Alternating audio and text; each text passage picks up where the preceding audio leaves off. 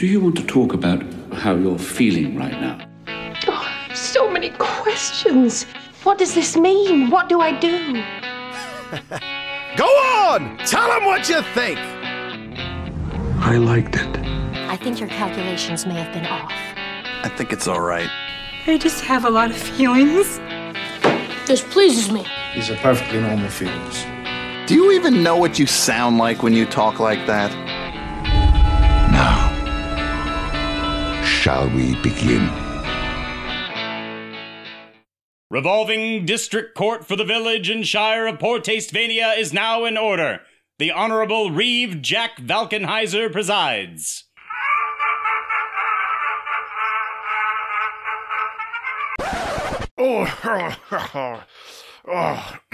Okay, Dennis.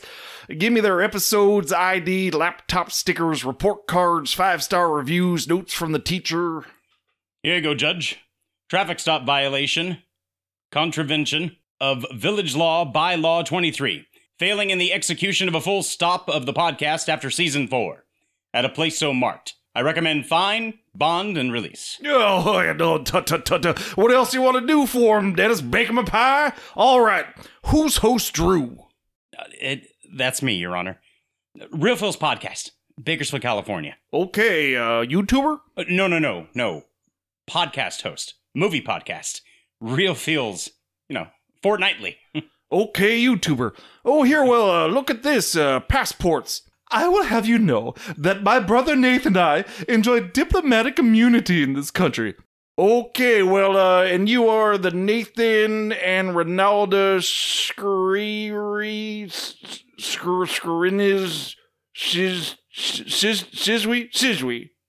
Friends of the shower water?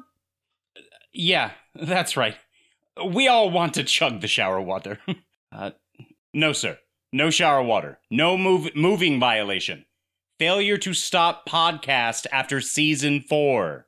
Let's just be quiet and let him do his little thing, and we'll be on our way.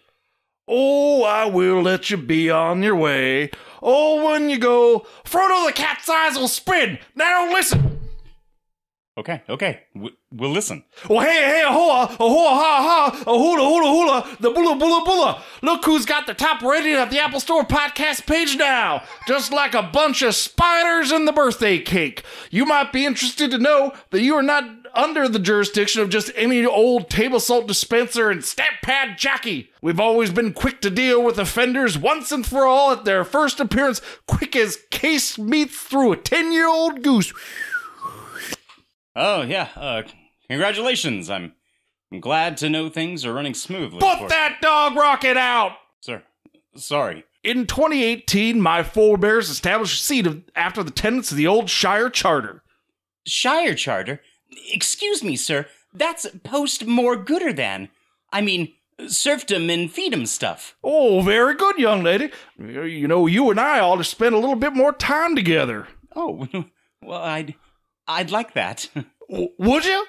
Well, then more on how they packed me off to the Farmers Mechanics University in Gracefield, Ohio for my salt miner engineering degree, and how I fought the Great Red Dragon in EverQuest later. But for now... Later? Wait, no, later. Wait a minute, what is this shit? Sir, no cussing in court. We don't want to hear the story of your life. We just want to pay and get the hell out. I'm sorry, Judge. Well, look at him. He's going on and on. This court herewith binds you over for further appearance to be held at 4 tomorrow afternoon. We so deem for the public and common good that you be confined herein. So for now, good night, Irene. Yes. Ladies and gentlemen, welcome back to the Real Feels podcast, where we give you a different movie of a different genre, and we do this fortnightly. Tonight's genre out the old grab baggins is underrated movie, and I have picked for you, you lovely Valkenheiser-vanians, 1991's critically acclaimed box office bomb disaster, Dan Aykroyd's directed, acted, and produced, written by Nothing But Trouble. Oh God. Give me that early 90s bean footage, sir.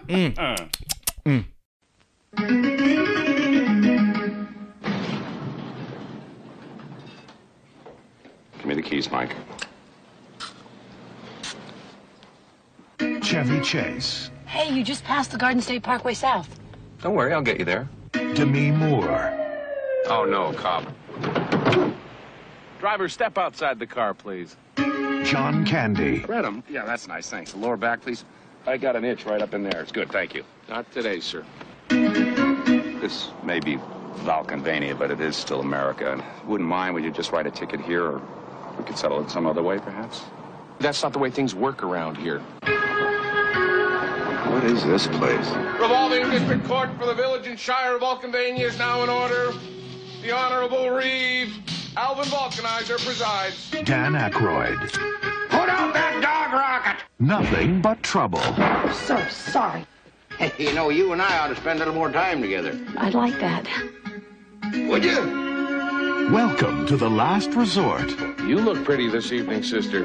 Doing something different with your hair? Where something's always cooking. How about a nice Hawaiian punch? You're some good friends. Okay, let's eat. Where someone's always shaken. And anything's better than house policy. What's house policy? But whatever man touches her's the one she keeps. What? All they wanted Oh, no, wait a minute.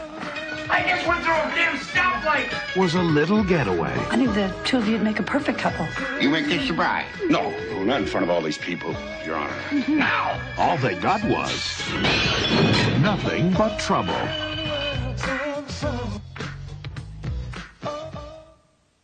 So, Drew, you're no stranger to this. Well, first, we should probably talk about the Aldonia in the room, so to speak. We are just a duo tonight. We are just a duo tonight. It takes us back to our days of Demolition Man. Yeah, no, it really does. And like, I'm just staring at Nathan's seat, and in the back of my mind, I just hear, I will remember you. I'm sad. Frodo's sad. More on the point, I'm sad that Nathan did not get to review this movie with us because I know for a fact he hasn't seen this gorgeous garbage masterpiece. First time. I really wanted to get his impression on the beauty that is this dumpster fire. Oof. And you warm your hands over it. Ooh. I mean, the smell stays with you, but it also reminds you exactly of what it is. Because is it a good movie? No. But is it a bad movie? No. Yeah, well, no. Yes and no. You want to know why? Because it has a beauty about it because it's so fucking weird. Weird and twisted, and just like there are parts in this movie that just give me like the heebie-jeebies. Yeah. I'm glad the movie is only about 90 minutes long. Mm-hmm. I don't think it could go on any longer because, honestly, I think with the style of writing and the antics therein, I don't think you could even make less sense of what is actually transpiring. Yes. So this movie, and for Nathan's benefit, I did not see this in the movie theater. But this was 6th grade. My buddy Sean, who was one of my groomsmen, he came over for a sleepover. Mom ordered us, the extra cheese, pepperoni, and sausage from Domino's, some saucy chicken wings, and one of the movies that we found at the old Blockbuster was Nothing But Trouble. So this is a separate category of this movie gives me the feels because it's one of those nostalgic sleepover. Sure. And Sean and I, we still quote this movie to each other. There's things to still quote for it. There's still things that like stick with you. I mean, I don't care if you've seen it once or if you've seen it 10 times. I think, lo and behold, the one thing that is going to stick with you is the dinner scene. And it always sticks with you. And it's just one of those weird little things, just the oddity, but also the fascination of the world that is actually built around this entire film. So much care into the set and to just the scenery and surrounding, but like twisted, fucked up care. Like they threw old antique furniture into this dumpster fire. And old antique cars that like set crew people were like cringing at the fact that they were being like sliced in half and broken apart. And the fact that they bought every toaster in the LA County to like throw into a pile. And it's so neat because if you just stop and take a look and you really avoid the fact that like everything around it is just an oddity. But if you notice the background stuff, there's just things placed around. And I don't necessarily want to say that it's done haphazardly, but it has a story. I love that it's like a hoarder's wet dream. Oh, God. And but everything there, and I love everything around it where it plays into the gags. Like, there's the nursery. Oh, bats. Oh, guano. I mean, but like, it's a fun house. It's a fun house. It's a fun house of terror. It's a fun house of terror, which is why it's perfect to make this like a weird and again, like kind of terribly awesome offspring of like horror and comedy to where it's been noted as it's Beetlejuice meets Texas Chainsaw Massacre. Yeah. And this is coming directly from the mind of Dan Aykroyd and his brother. Yeah. And I love Dan Aykroyd to death. Ghostbusters, Great Outdoors, Gross Point Blank. Spies Like Us. Spies Like Us, with Chevy Chase in that one as well. But this was sort of like unfiltered Aykroyd. It's crazy. Like, it's just like, because we've all heard the stories about how he wanted Ghostbusters to be like, in space and they're fighting like space alien ghosts. Like, because he loves aliens. All these ideas just always go way, way over the top. Well, this was the only time that the studios ever gave him, free will to sort of do as he wanted. Because I think part of it was also the fact that like it is Dan Aykroyd. And when Dan Aykroyd comes to you and says like, boy, do I have a script for you. Like, they're just going to go like, of course you do. With his Chet voice from The Great Outdoors. I mean, it's just, of course, if Dan Aykroyd comes to you and says like, hey, I have a script, I have this funny idea, it's going to be great. They're going to be like, oh, of course. And Warner Brothers is like, here's $45 million. Like, go make this movie. And it made back how much, Drew? I didn't even check. $8 million. It did not go well. $8 million. You had postponed release dates. You had it coming out what was it? What was it heading up against? Something else was going up against it, but it also did not do well at the time. I can't remember what it is now. Well, it was originally supposed to be like a release was around it Bonfire the of the Vanities? I think it was Bonfire of the Vanities. It was supposed to be released around the holidays, and it got pushed back into February, which January and February has always been sort of like the dumping ground for, as well as like for movies August. that studios are just not very sure about. And it's crazy because I mean, if you look into like exactly how much they're spending on various things, like the table. The train table for dinner. That itself was $25,000. I want that table. Don't you want the table? And, I want a lot of things in this house. A hole cut into the ceiling to lower my chair down right to the head of the table. If they could do this right, and there's no way that this would ever happen, but if they had someone who had a passion project, and it definitely should have been done, obviously not 31 years ago, but it should have been done maybe 15 to 20 years ago. I want the prequel. I want to know how Shia Reeve built up this house, because he clearly has to showcase the fact that he has an engineer degree. Was it a perdition instead of paradise? We want to see the original Valkenheisers. Right. I want to see the development. I want to see exactly how this house is being built, how this madhouse of contraptions and levees and pulleys and trapdoors and all that. And even John Candy's character said I've been working for the Reeves since I was 8. So I mean, what's his story? Why does he decide to stay except for literally, as he says, I have room and board? Dude, go out and live your life if you feel so terrible about what's happening here. But clearly, so he's the grandson. His female. I think that's got to be some sort of great grandson. Considering his sister, how the Alvin Valkenheiser fought in World War I. And so so you have him, you have the female counterpart Eldona, and I mean, but if those are the great grandkids, where are the children? You know what I mean? Where are the Bobo actual and Little kids? Devil? But they're also grandkids. Yeah, so where are their parents? You're we're not allowed in the house. If I win this round, I get you. Oh no, Little Devil, no. Go get the ball peen hammer. You know what it looks like. I know what it looks like. So I don't know why, but I think a prequel would just be fun. I'm in agreement with that. So besides, obviously, Dan Aykroyd, we've got Chevy Chase, who claims that he did this movie as a favor to Dan Aykroyd because they were friends. He's not funny in it. I mean, here's the thing. He's not really supposed to be funny. He acts like he's phoning it in the entire time. And what's really funny, and not funny enough to the point where, like, it's funny to where it's true. And it's funny to where it hurts that it's true. Where you get these stories of all, like, Dan Aykroyd was amazing. Dan Aykroyd was even, like, hard to take serious when he was in makeup trying to direct, but everyone still had fun. And then it's like, then we turn the page and, oh, look, it's Chevy Chase. And everyone's like, fuck Chevy Chase. Because he is... apparently was just, like, so difficult to work with. He was bitching and complaining that Dan Aykroyd was getting paid more. And I'm like, dude, the guy is wearing writing, how many hats? like, writing, directing, producing, and wearing and doing 2 characters. Yes. And I mean, you're going to complain that he's getting paid more? And like, it was not a favorable situation. But then it's weird because that I was listening to his interview, and I mean, I'm sure it has to be fluffed and sprinkled with sugar for, you know, the Shout Factory Blu-ray release of it. But he was like, he just gushed. He gushed over the entire thing. He's all like, I love working with Dan. And the movie was just so fun.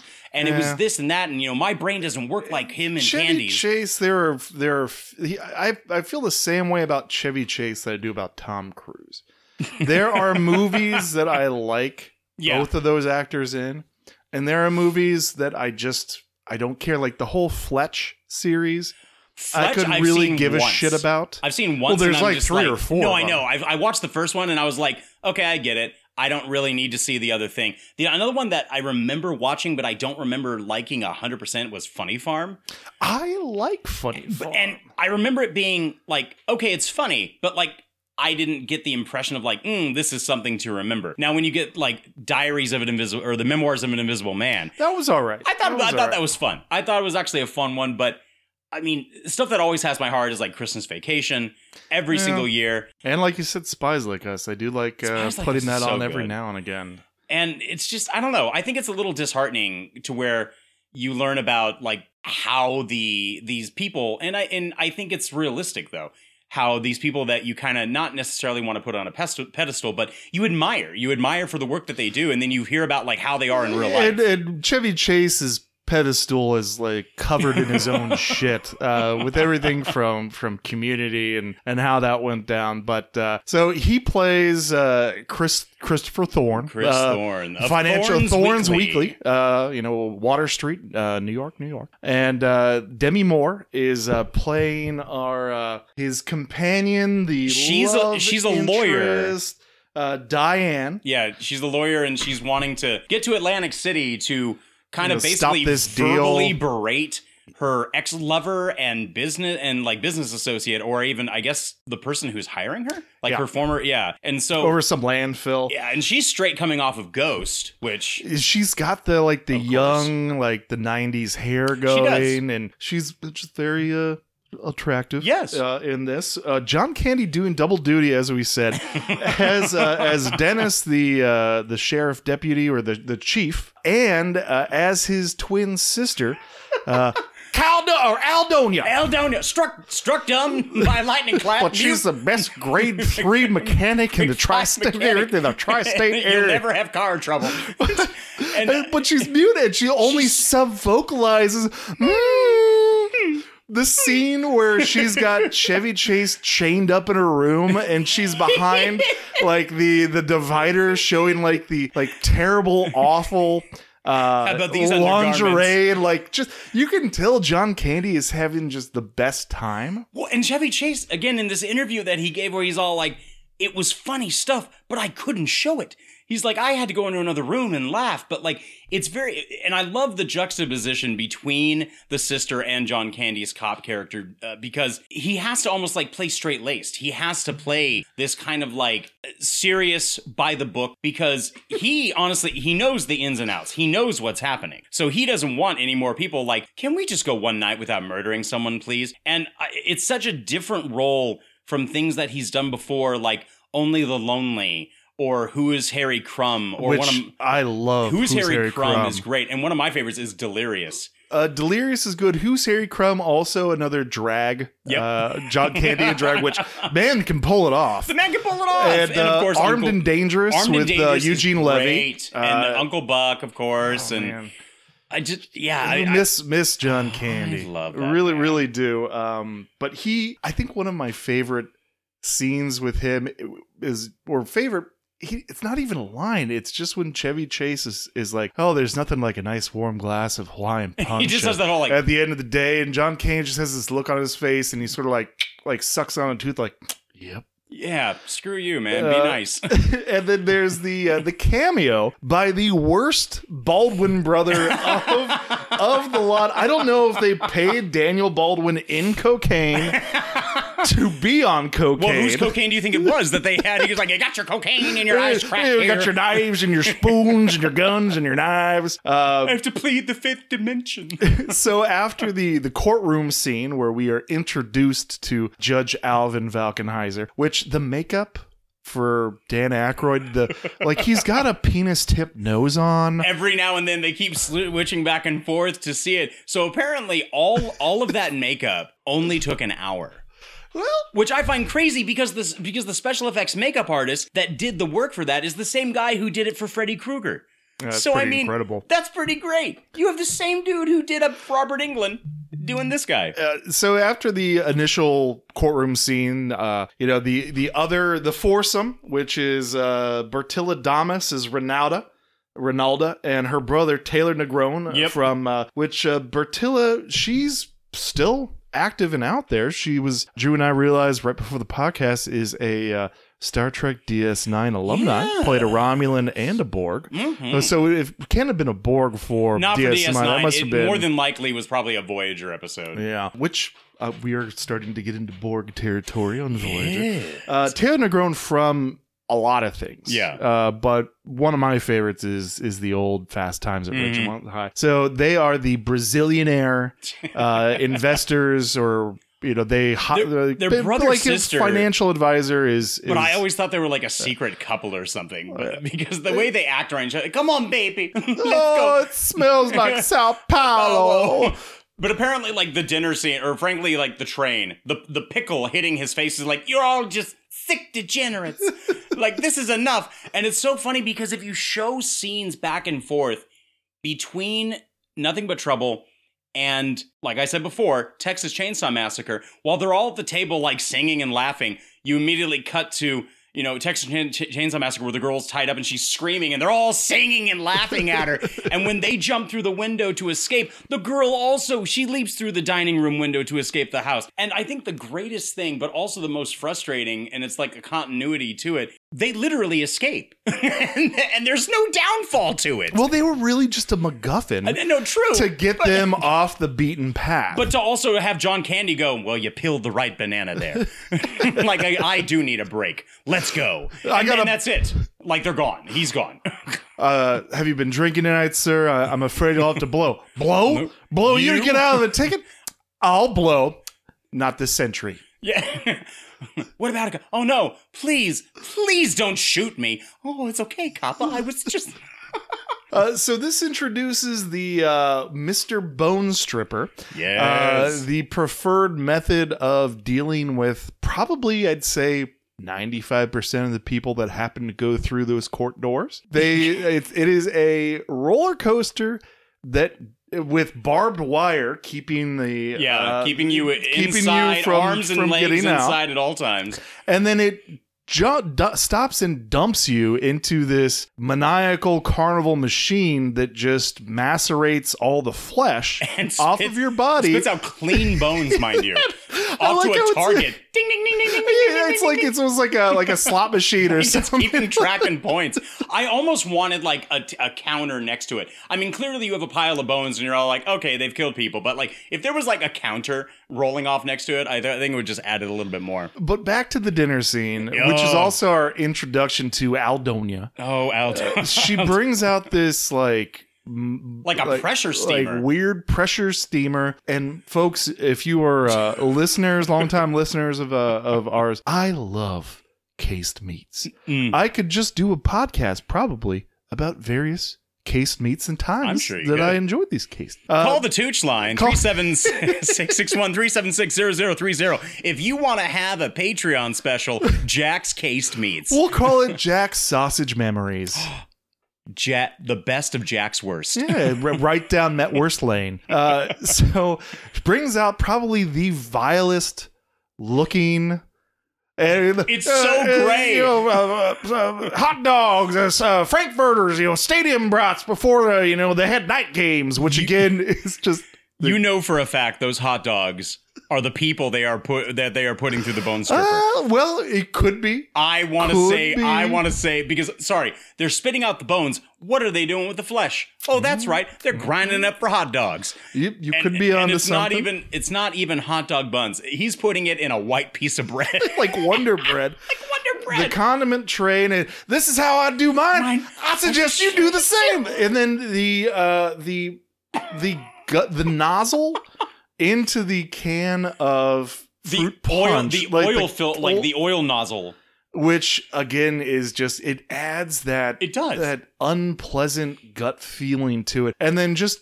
Like, I wonder how many takes they did with Dan Aykroyd biting into the most disgusting bite in movie history. Good God. But if you look at what Dan Aykroyd is wearing, like, even his outfit and his costume is just like the house. Oh, like it looks like he has like a Civil War crossed pins. Right. He's got these medals and like I don't know, like medallions almost. He dressed up for dinner. Yeah, it's and he has his own like floating in chair for not only going for going to the judge's seat, for going to dinner. And that's probably like one of the two places that he mainly goes to, except for up to his bedroom, where he takes off his leg and his nose. That was great special or practical effects. I thought that was fantastic. And it might be one of my favorite moments of Chevy Chase in the movie with his reaction of like, I mean, obviously because podcast is a visual medium, but guys, he makes this like so shocked face and he bites down like onto his knife. He's like, oh my God. Dan Aykroyd, he gets, after unscrewing his bed or unscrewing his leg and taking off his nose, like he just gets into bed and turns out the lights. And of course, there's just a little, because there's gotta be. There's gotta be just a little part. But he gets summoned downstairs, and this is what he gets. Speeders. Well, this is what he gets summoned downstairs for the Digital Underground. Digital Underground featuring a young Tupac in the movie. His first movie appearance. And Humpty Hump, who we lost. The Humpty I Hump think was very popular last year, wasn't it? Yeah, recently. That sounds right. Because of course, with Dan Aykroyd, Blues Brothers, there has got to be a musical number, and a time for him to a little bit riff and jive on his aged organ. But he likes they're good musicians, good boys. Yeah. He ends up letting them go as long as they stay and play the wedding music for because his main Chris thing now and Aldonia. House policy. What's house policy? Well, whatever man touches her, she keeps.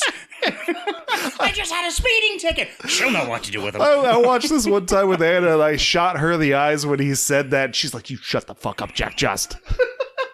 Apparently, when John Candy first came on set with all of the outfit on, like all the cast and crew were like catcalling him, and John Candy had said, "The things I do for $1 million." And I'm wondering, like, did you?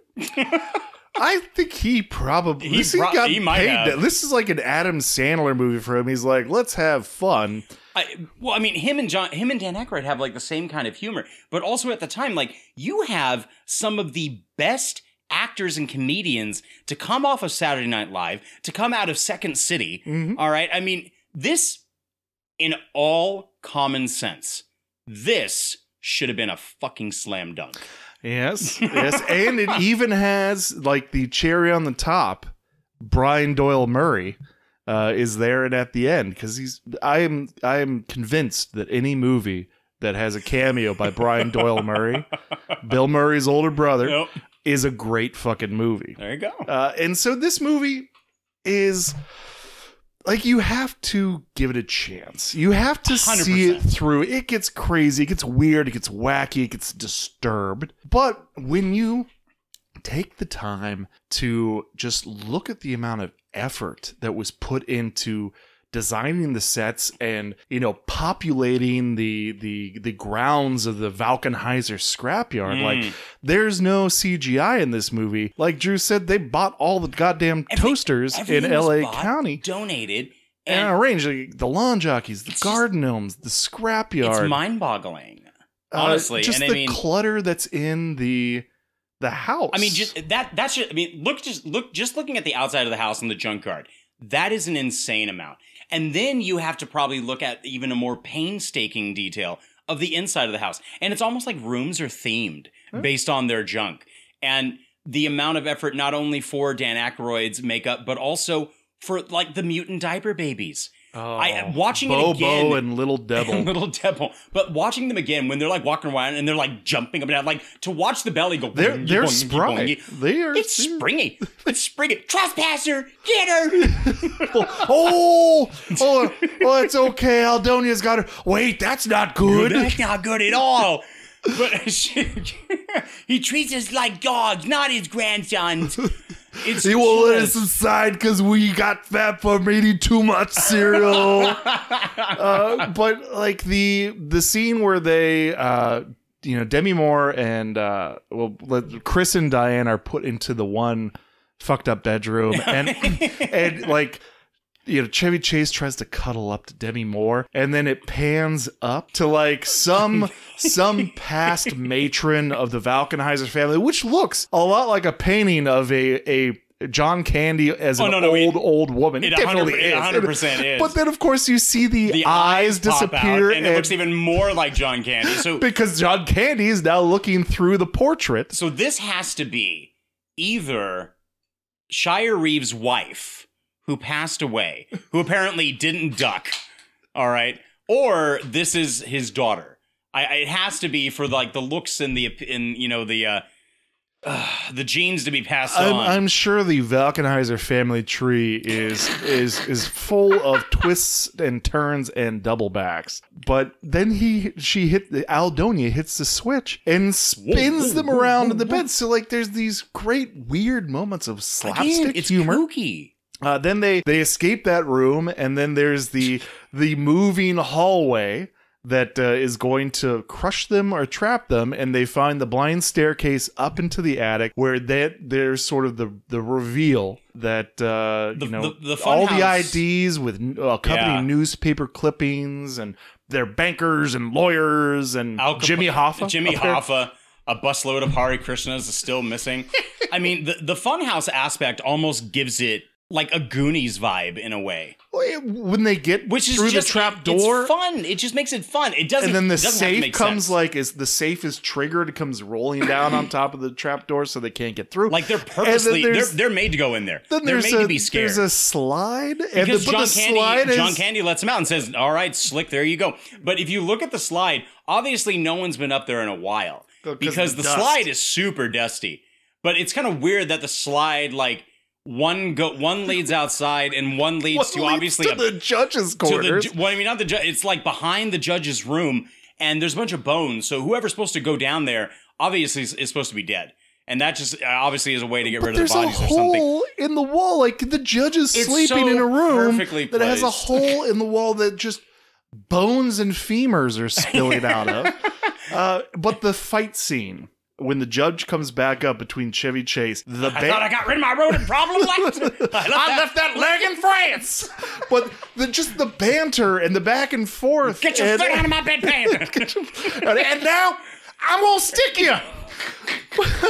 And like Chevy Chase is like looking around for a weapon. He grabs a taxidermied skunk and throws it at the judge, and the judge goes, "My skunk!" It's just so weird and fucked up. It's weird and it's an oddity, and I think that's what makes it so appealing to where like it's only gained a fan base later on with DVD rentals, and I think that's one of the things that you gotta like love about movies that just took a shit and then people like later on they gave it a try and they honestly like steered away from reviews where Roger Ebert hated it so much that he's like, as a quote, he just said like, "I don't even want to write a review for this."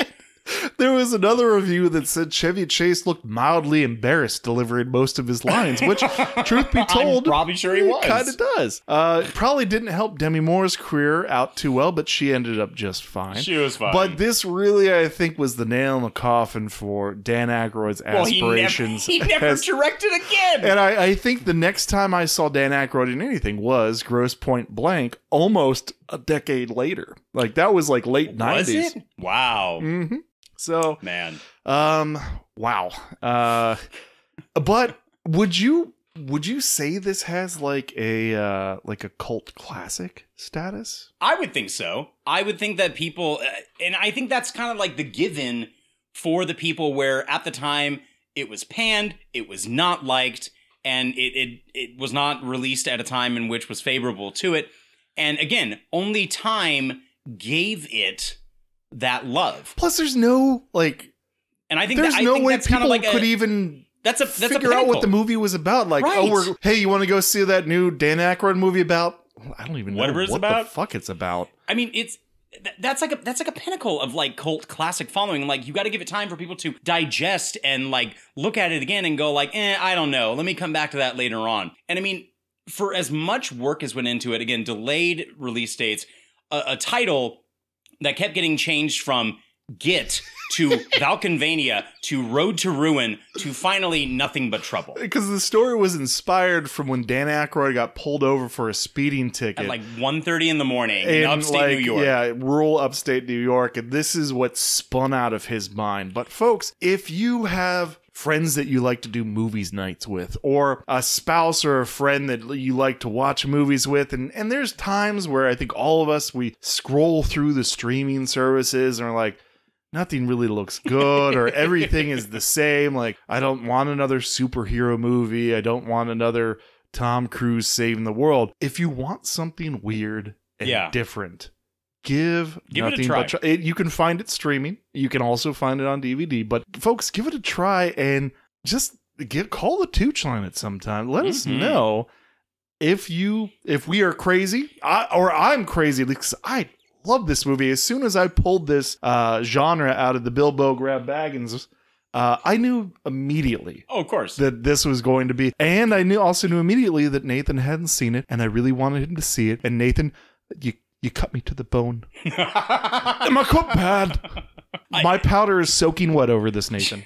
Definitely give us a call. Let us know what you think of Nothing But Trouble. Also, I want to know exactly how you all eat your hot dogs and how you dress them up, and whether or not you're putting it in a normal bun, a pretzel bun, or some white Wonder Bread. Yeah, I like that. So we should touch on the ending. I think so. Chris and Diane do escape. They manage to make it to a passing train after she's almost trisected. After she's almost chopped up by a watermelon slicer manned by Eldona, and Chris Thorne only gets them to safety after he lights a gasoline barrel and then rolls it down the hill into another pile of gasoline barrels, and it just erupts. And now we've had enough danger on the property line as it is, because there's a coal fire burning since 26, and this is inspired by you do know what those stock certificates are worth now? Just about your best outhouse wallpaper. So it's actually based off of the actual town that has the Centralia. Yes, Centralia, Pennsylvania. Which folks, if you've driven through rural Pennsylvania, or really any rural areas in the Midwest, like, it definitely has those vibes. So that same town is also the same inspiration for Silent Hill, the video game, as well as the movie. All right.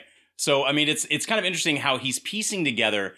So it's Centralia, Pennsylvania. It's the story of getting pulled over at 1:30 in the morning and taken to a judge's house, at an 80-year-old judge's house at 1:30 in the morning, getting a ticket, and then being offered tea by the judge to stay longer. And then a weird set of dreams, which is where the mutant diaper babies came from. Because of course. All of this is in a giant stew pot, and it's been cooking for far too long. So some people may think that ending. That the plot and the whole movie from Dan Aykroyd is just awful, but I sort of think this was Dan Aykroyd's like mad genius scientist Willy Wonka moment. And I think that's a perfect way to say it, because here's the thing. Dan Aykroyd is a beautiful idea man. And I don't know if it comes to fruition or to a beautiful like stick in the landing when he's writing it. Now, I wonder if the idea of it is great. I wonder if he pitched the movie to the folks using the same mannerisms and voice as the shady toy maker from old Saturday Night Live, where it's like, well, let's talk about your next product, bag of glass. It's just a bag of broken glass. Well, it's shiny, kids really like it, and or what about chainsaws for kids? It's an actual working chainsaw. So like he sold this idea, but I think it deserves a chance. So anyway, Chris and Diane, they escape. They escape, yes. and they are in a hotel room somewhere. Chris says, I'm gonna take a nap. But this is you've got the dream within the dream. Not the dream within the dream. It's the okay, we've escaped. We go back to the cops. We're bringing the cops back to the judge. Lo and behold, you find out the entire town is behind the judge. Uncle. Hey, Grandpa. Judge. Oh, you guys better watch out behind you. There's a bee's nest. You can't go too far around these parts without running a few of my friends. So you realize that hundreds of cops and people in the town, they're all behind the judge. They're like, well, we don't really approve of his ways, but he helps the town to go. And that's when the coal fires immediately start erupting and everything goes to hell. And now we're at the hotel. But don't worry. We'll be moving in with my son-in-law. My grandson-in-law. The banker. So see you soon, banker. And apparently Chevy Chase turns into a Looney Tunes and he goes right through the wall. It's weird because there's no like real ending. And like, how is that an ending? When you see his silhouette in the wall, you're like, well, of course this is how this movie ends. And then all you just hear him is like further down the hall. No, you're not. So should we do the old? Let's do the old segmentos. Segments. Nathan, I hate you. You're not here. First segment is Valkenvania. It is scary how fast a wrong turn can take you to a place that gives you the heebie-jeebies. I'm sure we've all encountered our own version of a rural or perhaps urban Valkenvania. Tell me about yours. Drew, go ahead. Two immediately come to mind. So one is probably going to only be understandable to people who live here within Kern County, California.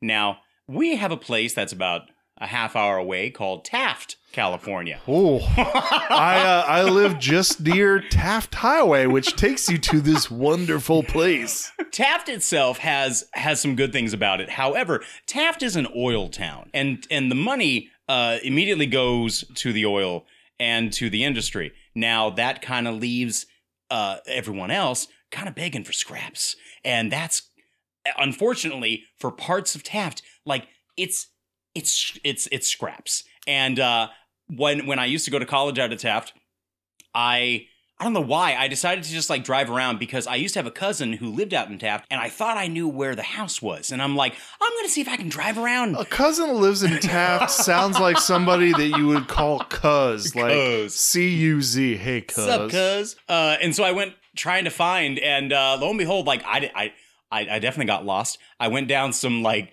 neighborhood streets and didn't know, and I kept getting like the bug eye from the locals, like sitting out on their porch, and not all of them like fully clothed, but definitely either smoking, drinking, possibly doing some crack. I have no idea, but it was uncomfortable. Luckily, it was still during the day, but it was definitely like, holy crap, how do I get out of here? Did I make a left? Did I make a right? How do I get home? Let's not turn down that road. Let's not go down that way. The other one was, I knew that if I stayed on the road, it would be safe, but it was the first time that driving to the beach, I think we were driving to like San Luis, but there is a scenic route that you can take. Now, it'll take like an extra like 30 minutes, but I was like, you know what, this is going to be nice. This is going to be pretty great.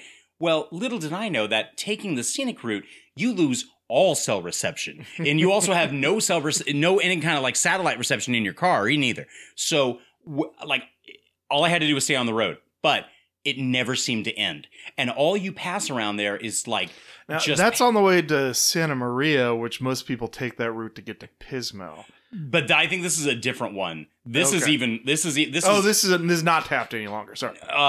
So this is even beyond the point of where James Dean crashed his car. Oh, like up towards Paso Robles. Right. Okay. So I mean, or I forget exactly where we're going, but man, you go back that way, and the only people that you have are literally like backcountry folk, or people who have random little farms in the back, but like they're nestled in like a corner.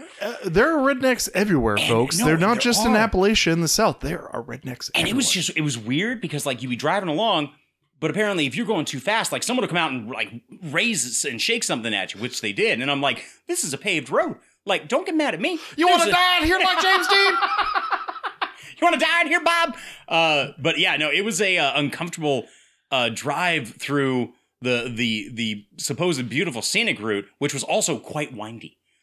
So it made it worse. It is. It made it worse. And yeah, I still say Taft takes the cake, but that scenic route, it was uncomfortable. You're all like, we could die here and no one would know. So for me, once, a year, there was a hiatus during the pandemic, but we did get to pick it up this past fall. But once a year in the fall, I always fly back to Ohio, and I've got the same group of friends that I've known since middle school and high school. They're my groomsmen in my wedding, and we go camping for usually a weekend or 3 nights. And my buddy Rob had this old camper that we would leave it up to Rob, like, you find the place that we're going to go, and we will go there and we'll camp out in the camper. We don't do the camper as much anymore. We did a nice cabin this past time in Chillicothe, Ohio.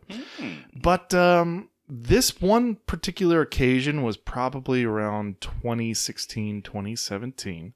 And we went to a campground that was near a lake in southeastern Ohio. And I did not know the history of this area until we got there, because when you get to sort of the nature preserve areas, there are these giant stone furnaces. Oh. Because this area of Ohio was known as the Hanging Rock Iron Region. Okay. And these giant furnaces were used, charcoal furnaces were used to smelt pig iron. And Ohio, that region of Ohio, was the largest iron producing region in the country during the Civil War. And so there was great prosperity. In fact, the hulls of the Merrimack and the Monitor were both made from iron that came from Ohio. So, of course, that died out, turn the century 1920s. And there was these great towns that had sprung up in that region that grew from the prosperity while the iron was still there. But when the iron ran out, you drive through these towns. One of them is called MacArthur, Ohio. And we nicknamed it Meth Arthur because you drive through it and it's still sort of a sprawling town, but it has not been maintained or cared for and is mostly vacant for like the past 100 years. And I think, just to interrupt you, I think that's kind of like how my mention of Taft, like Taft used to be a booming city. So if anyone is familiar with the movie with Kurt Russell and Robin Williams, The Best of Times, that is Taft, California. That is the town where, everyone was together and they had camaraderie, and it was a booming city because of the oil industry. Yeah. So when you get off the interstate and you start taking these country roads through these small towns, and you're like, ooh, like you just get really bad vibes. Like there was a hotel that we passed. It looked like back in the day it was this big grand hotel with a saloon and maybe a player piano, but now it just looked like a place where you could probably crash for a monthly fee and just kill yourself with drugs and alcohol. Oh, that sounds fun. So it was just, that's a little part of rural Ohio that I never knew. And frankly, kind of makes me a little sad. And it also reminds me of Valkenvania. So our next segmenti, Mr. Bone Stripper. Congratulations, you are now the newly installed Shire Reeve of Valkenvania. The previous Reed headed out for bankers and drug users. What's one of your pet peeves that would nab a suspect a quick ride on Mr. Bone Stripper? Bonus question. Do you modify the punishment in any way? Does this call for a renaming of the execution machine? Well, I would say that I think anyone who is going to be like spewing hate upon the rights of others to infringe them, and I'm going to go with like, and sorry if it hurts anyone's feelings, but when you have ultra like right-wing conservative Republicans that are going to be just being hateful and angry, and it's not helping like a civil discourse. And I understand that there can be both sides and hateful people on both sides. But when you have people such as like, I don't know, and this is the ultimate extreme. It is the ultimate extreme. The Westboro Baptist Church individuals. They would go in immediately. You know the Westboro Baptist Church fucked up when the Hells Angels are against them. Right? Good God. Like, I mean, so people like that, sorry, no place for you on this planet. No place for you to try and, as I preach to say, like, let's be wholesome and kindly to others, I will throw them into the bone splitter. And I hate to say the word Karens, but I think a few can definitely go inside. As a bonus part, if the bone splitter or the bone stripper is going to be used for food purposes, instead of the hot dogs, it will strip the food, but also it will shove down the seasoned and cooked meat and make either pies or empanadas. Ooh, the best pies in Bakersfield. The best pies in Bakersfield. Now, if it's not for food, I want the bones to be kept together, not like thrown into a giant pile, because I feel like the judge, to entertain himself and possibly the people of Valkenvania on a cold night where everything lights up on a hill, and he's going to put on like a giant marionette puppet show. Oh, dear God. With all the skeletons dressed up, because you know he has the outfits. You know he can make it work. Ugh. Or he's going to do like lawn like decorations, like different scenes from movies. Like a taxidermist. I like it. So, I do get outrage, the usual outrage, like you said, but I also get petty outrage. And we've talked about this in the podcast before. People who camp out in the left lane. I think they were the target of my ire for one segment gone by. Also, people, another segment that comes to mind is people who place their groceries on the checkout belt, and when they're done, they do not put the divider down. That pisses me off. Like, don't make me reach over your shit to get the divider. Like, the social contract. So, in this particular instance, it's people who play music on their phone that you can hear, or with like a Bluetooth speaker in public, or if you're like on a hiking trail. And like Nathan was like, yeah, I was playing music while we were hiking up this trail in California, and I was like grinning like, I would have murdered you, Nathan. But I didn't say that because Nathan was sitting across the room, but he's not now, you son of a bitch. But anyway, so it's people that do that. I don't want to participate in your music, and 90% of the time, your music's awful. I'll tell you right now, every single day, when I look at my kids in my classroom, I'll suddenly like stop what I'm doing, and I'll look over at a kid, and eventually like someone will get their attention, or they'll get my attention, and they'll look up and they're like, what? And I'm like, I can hear it from my desk, which means it's too loud in your own ears. And I think maybe it's like an auditory sensitivity, like my phone, unless I am on call or like there's an emergency, 99% of the time it's on silent. My phone's always on silent. And I almost never play videos on my phone unless I have headphones in, and my wife will be sitting across the living room on a couch, and all of a sudden like just starts blaring this video, and like it always gives me like a start. I was like, Jesus Christ, babe. My mother is the same way. Yeah, and so that pisses me off. So this would we would rebrand the ride as Megadeth. And instead of getting dumped into the macerating machine, they would sort of go through almost like a lover's tunnel, like the old the swan ships at the amusement park.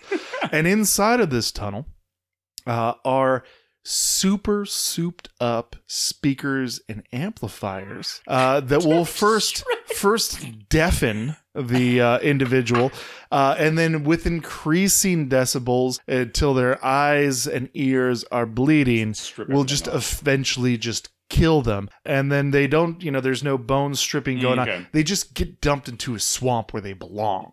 In the gull. Yeah. It smells like Sao Paulo in the trench. Yeah, that is what I would be doing. Okay. The next one is, this is how I take mine. I suggest you do the same. The supper scene is the paramount section of the movie that really defines the disturbing setting. The Reeve descending from the ceiling to his own fanfare of the warm cans of freshly nozzled Hawaiian punch, the hot dogs, and the condiment train. Have you ever been to a sleepover, maybe stayed the night with a distant relative, and things just didn't sit right? Could be the setting, the food, the company, or a combination of all three. So, a Thanksgiving passed, and my lovely brother and sister-in-law will hear this, so they'll understand what it is. So, at the time of a Thanksgiving where my family had gone to the beach, I had been sick for like 2 days, but I got over it and I was fine. I was perfectly healthy, not sick, no lingering effects. Drove over to the beach, met up with them, and it was from that point that I was treated like I had the plague. I was like a social pariah in my family's vacation Thanksgiving home. I was not allowed to touch my niece. I was not allowed to be anywhere near my sister-in-law. I couldn't hug anybody. I had to stay clear of everybody. I had to like sit. I had to like sit in the back of like the living room when everyone's hanging out. I went to go make myself like a plate of food. And my brother saw that I was doing this. He immediately came over, took the food out of my hands and the plate, and he's all like, oh, it's okay, I'll make the plate for you, because he didn't want me touching anything. I went into the bathroom to use it, and I came back out, and he's like, did you disinfect that? And I'm like, are you kidding me right now? And so, I mean, here's the thing. I understand his concern, especially at the time when my sister-in-law was pregnant as well, but like, I understand his concern. I very much understand his concern. But it's the way that he went about it. It made it so uncomfortable. And it made it such just a shitty experience. And probably hands down the worst Thanksgiving that I've had. And yeah, like he was, I don't think he realized what he was doing and being like, quite honestly, and Ryan, you were a dick about it. I love you, but you were a dick about it. But I understand his overwhelming paranoia and concern for his family. I don't fault that in any way, shape, or form. But it's the way that he went about it. That does sound awful, and I also think it's fitting that both of ours are set to Thanksgiving. So this was the first Thanksgiving that I was in California after driving cross country from Ohio in good old 2008, and I had arrived on Halloween, October 31st. And I was going to fly back to Ohio for Christmas. But, as, a 25-year-old kid with really not much in the way of savings, it was just untenable to fly back for New Year or for Christmas and for Thanksgiving. Sure. So I went over to my cousin's house and, on the surface, everything looks normal, looks good. They did the stuffing in the bird, which is my preferred method. Like, I could probably just eat stuffing that has been baked in a turkey, sure. Just alone with a bowl. And I was like, oh, they did the stuffing in the turkey, just like Mom does. Okay, well, that's good. And they had all the usual accoutrements. So I get served, and there's olives, black sliced olives. You love them so much. In the stuffing. Now, I've heard of oysters in stuffing. Right. I've heard of people putting sausage in stuffing. But I have never in my life heard of somebody I've never heard of that. Putting sliced black olives into Thanksgiving stuffing. Aren't you happy it was not like green brined olives though? Oh, well, at least they stood out, yeah. But and folks, I hate black olives, and I like food, but black olives or any olives, olives. We've discussed that. It feels like the sea didn't tap me on the head and it just splooges in my mouth. Like it's just the salty brininess. Like and I've been like, my buddy John's a chef. He's like, oh, these are Spanish olives. I'm like, I don't give a shit. Like I'm not eating the olive. So I ate the olive. They're imported. I don't care, man. Or I ate the olive and then spit it out in the bathroom. I cheeked it like a chipmunk. So they notice now that there is now a pile of green or black olives on the corner of my plate, and they're making remarks about it, and I'm taking it in good stride. But under my breath, I was like, "Who the fuck puts olives stuffing anyway? What the fuck is this?" And so now dessert. All right, good. I like dessert. Pumpkin pie usually comes to mind for Thanksgiving. Apple pie, and other things. Carrot cake. Homemade, it's homemade carrot cake. But again, as far as desserts go, like it's just it's a different choice. Yeah, I'm more of like an ice cream or pie or cookie guy. Like it has to be like a pretty good cake to get me excited. Like red velvet cake, don't enjoy. And carrot cake, I don't enjoy. So now I'm like, I pass on the carrot cake, and now I've got the reputation with these folks as a picky eater. Which folks, last night I took the leftover beef and broccoli that we had for Chinese takeout on Sunday and mixed it with the pesto pasta that my wife had made for dinner the other night. And when I sat down, some of the broccoli fell on the carpet and I just picked it up and ate it. So I know I am not a picky eater. I in fact am like the Frankenstein of fucking like crazy shit. So that was my fucked up bit. The only other thing I would say is there was one sleepover when we were living in Illinois where it's like some families do dinner differently. Sure. And my family is not religious at all, so we had to do the whole holding hands and prayer thing, which is, it's fine. But I don't drink milk. Like I'll drink chocolate milk. I cook with milk. I'll put milk in a cereal. I'll dip Oreos into a glass of milk. But just not a glass of milk. I just don't like just the taste of just straight up milk. Not a huge fan of. Okay. And water was not an option. Like they served me a glass of milk and water not? And I was like, I don't drink milk. And they're like, well, everyone drinks milk with dinner. What the hell? And so I had to choke down this glass of milk because it was Clean Plate Club. Oh, and there could be no food or no milk left in the glasses. So that was the only occasion. So wow. All right, final.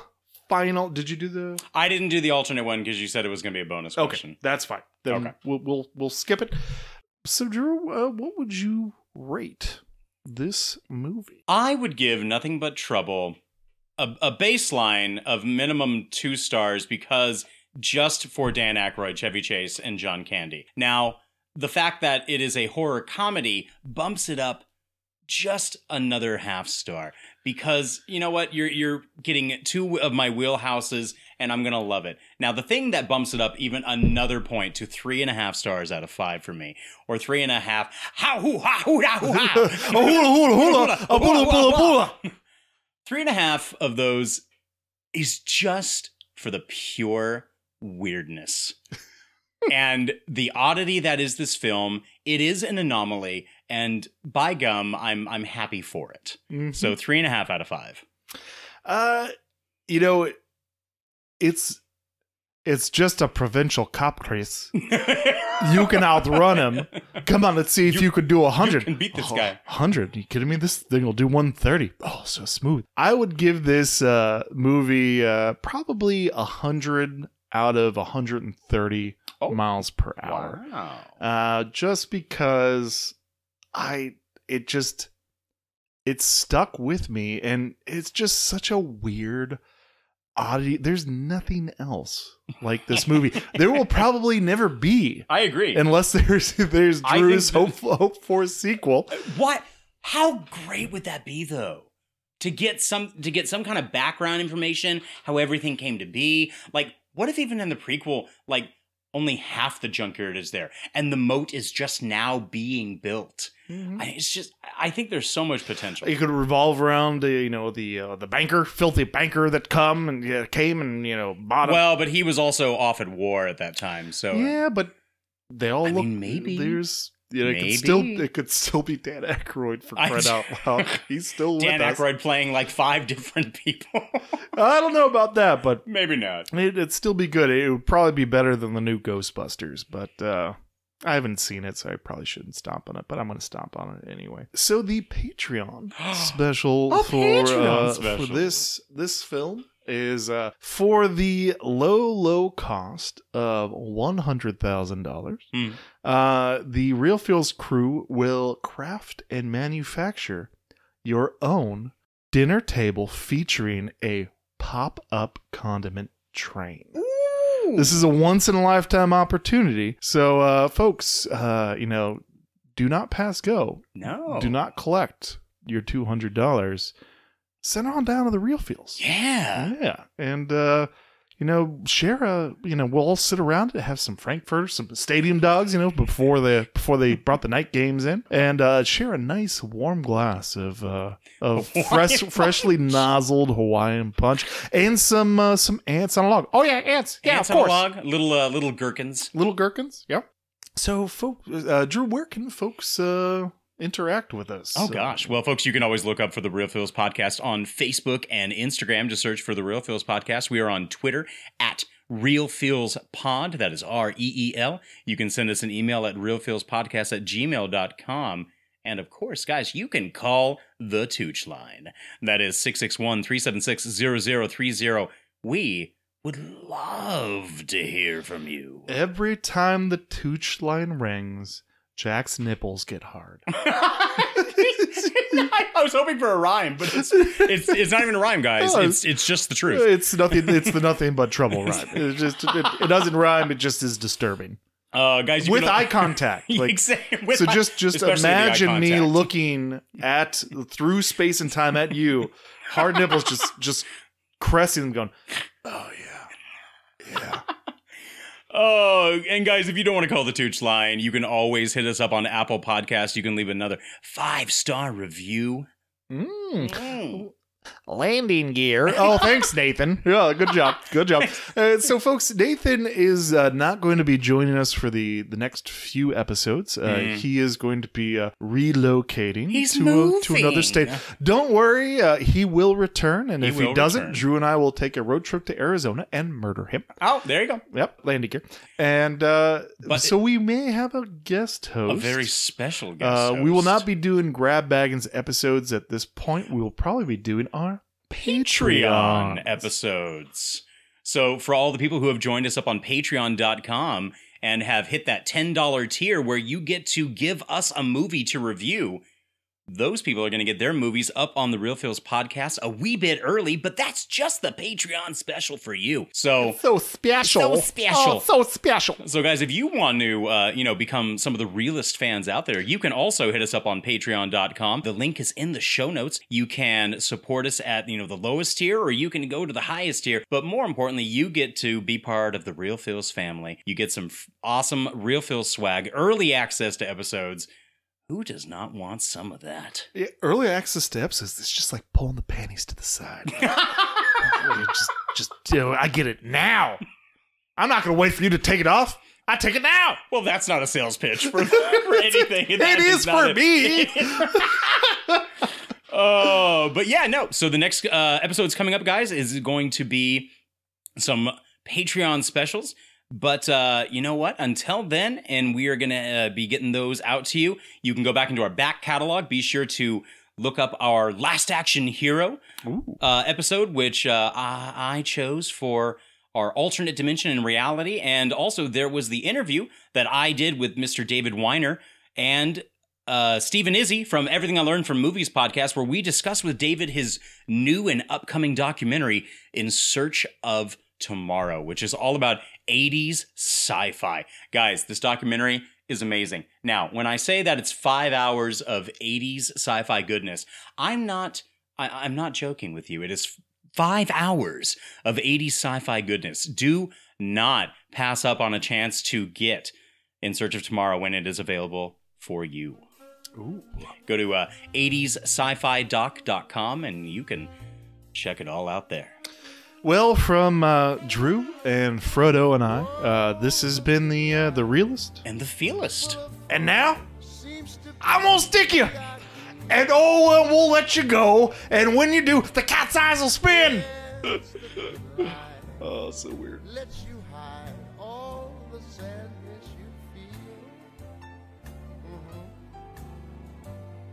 You won't really fall in love, for you can't take the chance. So be honest with yourself.